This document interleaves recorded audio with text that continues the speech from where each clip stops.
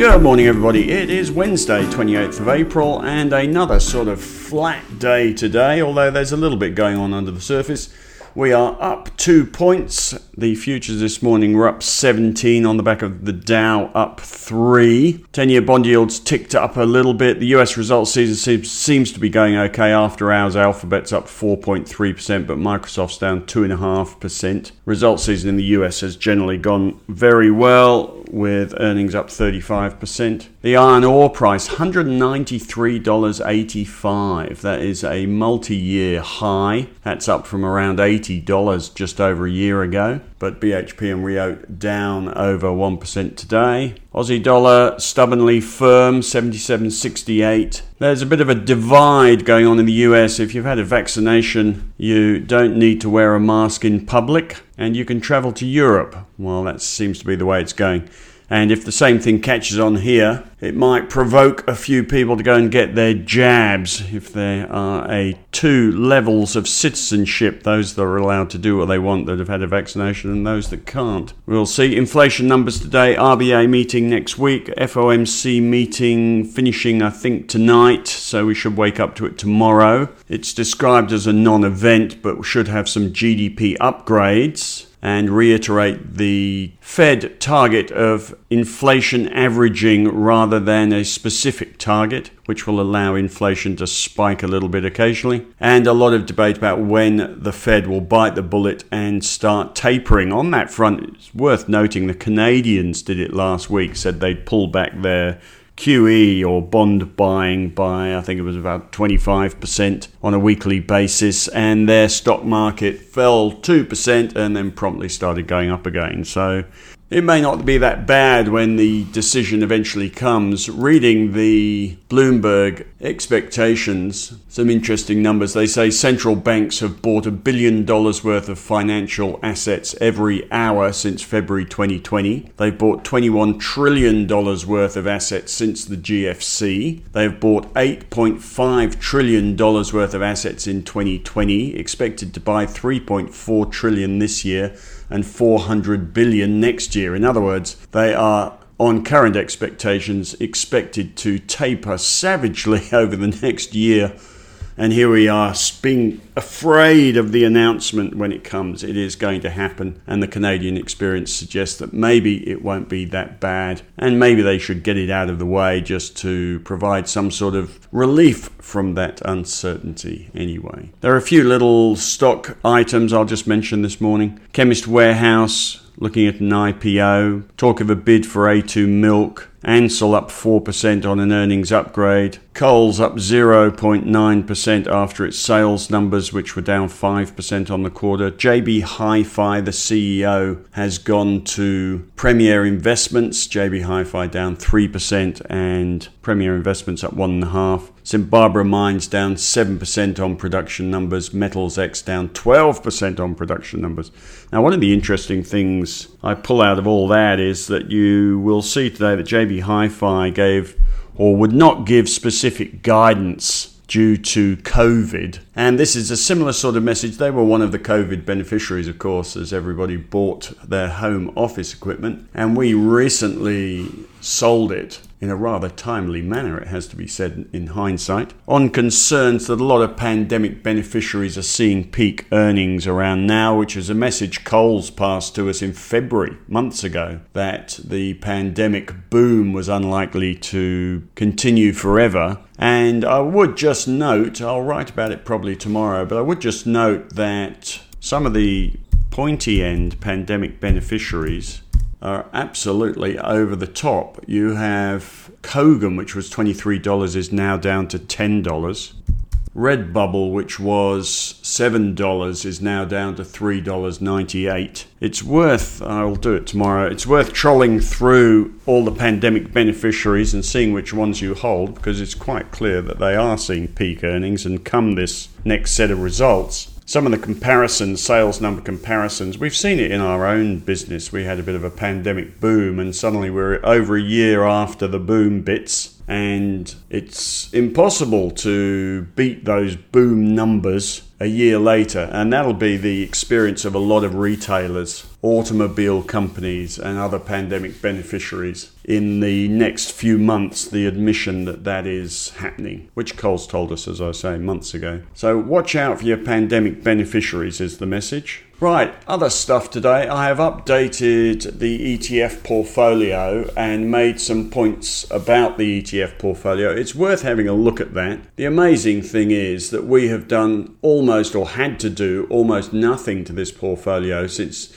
we cashed out over the pandemic and then cashed back in. We also cashed out in July last year, being too cautious as it turned out, and had to get back in August. But the performance has been phenomenal. Bear in mind, this is not a real portfolio yet. As I say, we continue. We have a COVID delay to our ETF SMA, which hopefully will still be on the way in the months ahead. But there are lessons to be learned from the performance of this ETF portfolio. I've put them in the strategy piece today. I won't run through them all, but all the outperformance of the market, that is, relative performance, all the outperformance in this portfolio came from decisions to cash out. And that's something almost no fund manager will do for you, but it is something you can do for yourself, trying to time the market. That's where all the value has come from over and above the averages in this portfolio. Most of the market focuses on outperforming in a bull market by presumably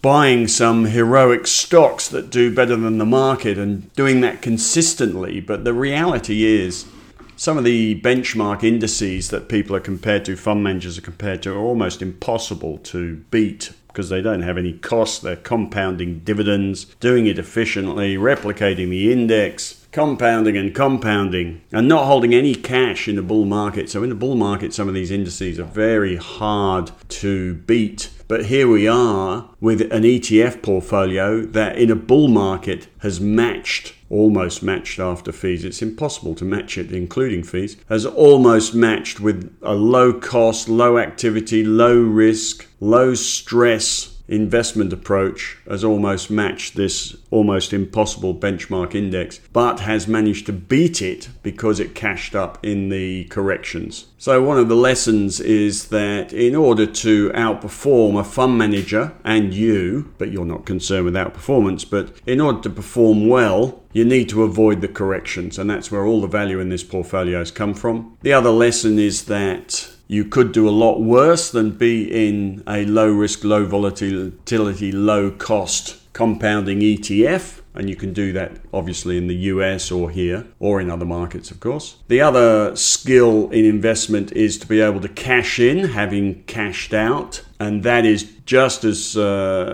difficult or big a decision as cashing out. If you hold cash in a bull market, it puts you on the wrong end of compounding, which is the eighth market of the world, of course. In a bull market, compounding is working against you if you hold any cash at all. And that, of course, is the other reason most fund managers underperform, is because they are not 100% invested at all times in equities. And yet they get compared to an index which is, by definition, fully invested at all times. When the market goes up, that's almost impossible to beat for a fund manager who occasionally or regularly holds cash. Anyway, so the third lesson is in a bull market, it's very hard to beat compounding ETFs. In a bull market, of course. Another lesson is if you don't reinvest your dividends, you'll never keep up with the compounding index. And the last comment talks about risk. Compounding ETFs offer one of the better return for risk ratios. Risk is low with ETFs. And if you hold an ETF, say the A200 ETF, I've worked this out this morning, the A200 ETF, which covers the ASX 200, moves around 2.4% on average from top to bottom in a week. And it's done that over the last 14 weeks, which is the standard ATR measurement. And if you look at BHP, it moves 5.3% a week from top to bottom. And if you look at Afterpay, it moves 13.25%. So ETFs over an index moving around 2.5% are low volatility, low risk. And every investment and every fund, you can quite easily add up the risk of a fund. It's page 1 of portfolio optimization is looking at returns versus risk rather than just looking at returns. It's pointless to compare a plodding fund manager whose fund moves 3% each week from top to bottom with a fund manager whose fund moves 10% a week. You're going to compare on an equal basis the performance of each. So with every investment is a risk, and the point to make is that these compounding ETFs offer a pretty good risk to return ratio. So sum all that up into a few lessons. You need to learn to cash out. I know it's a scary decision for most people, but why is it scary? Because the truth is, if you cash out, you've got no risk. It's not a risky thing to do. The only thing you're risking there is you take a big risk as a fund manager because your relative performance will get destroyed if the market goes up. But as an individual, it's a low risk thing to do. So the lessons from all this, let me start again, is everyone needs to learn to cash up. It's the only time you can significantly outperform the market, which tends to correct fast. So avoiding corrections is a great skill. The other one is the ability to cash in at the right time. That's a skill we think we are perfecting quietly. Another lesson, it's very hard to outperform compounding investments, and ETFs give you that opportunity. And the other lesson is you need to relate return to risk. And ETFs, as I say, fairly good risk to return ratio. By the way, I've given you a lesson in how to assess the risk of a fund or an individual stock in the strategy piece today. Have a read of that. Worth having a look. And the way to, or the core piece of information you need to assess risk is to know what the ATR is, the average true range, which we explained today in the strategy piece and in a related article. But where do you get the ATR? Well, just look no further than the All Ords spreadsheet, which is updated in the strategy piece today. We actually have a column which relates the average true range to the share price. You could sort by that column and find the most risky or least risk stocks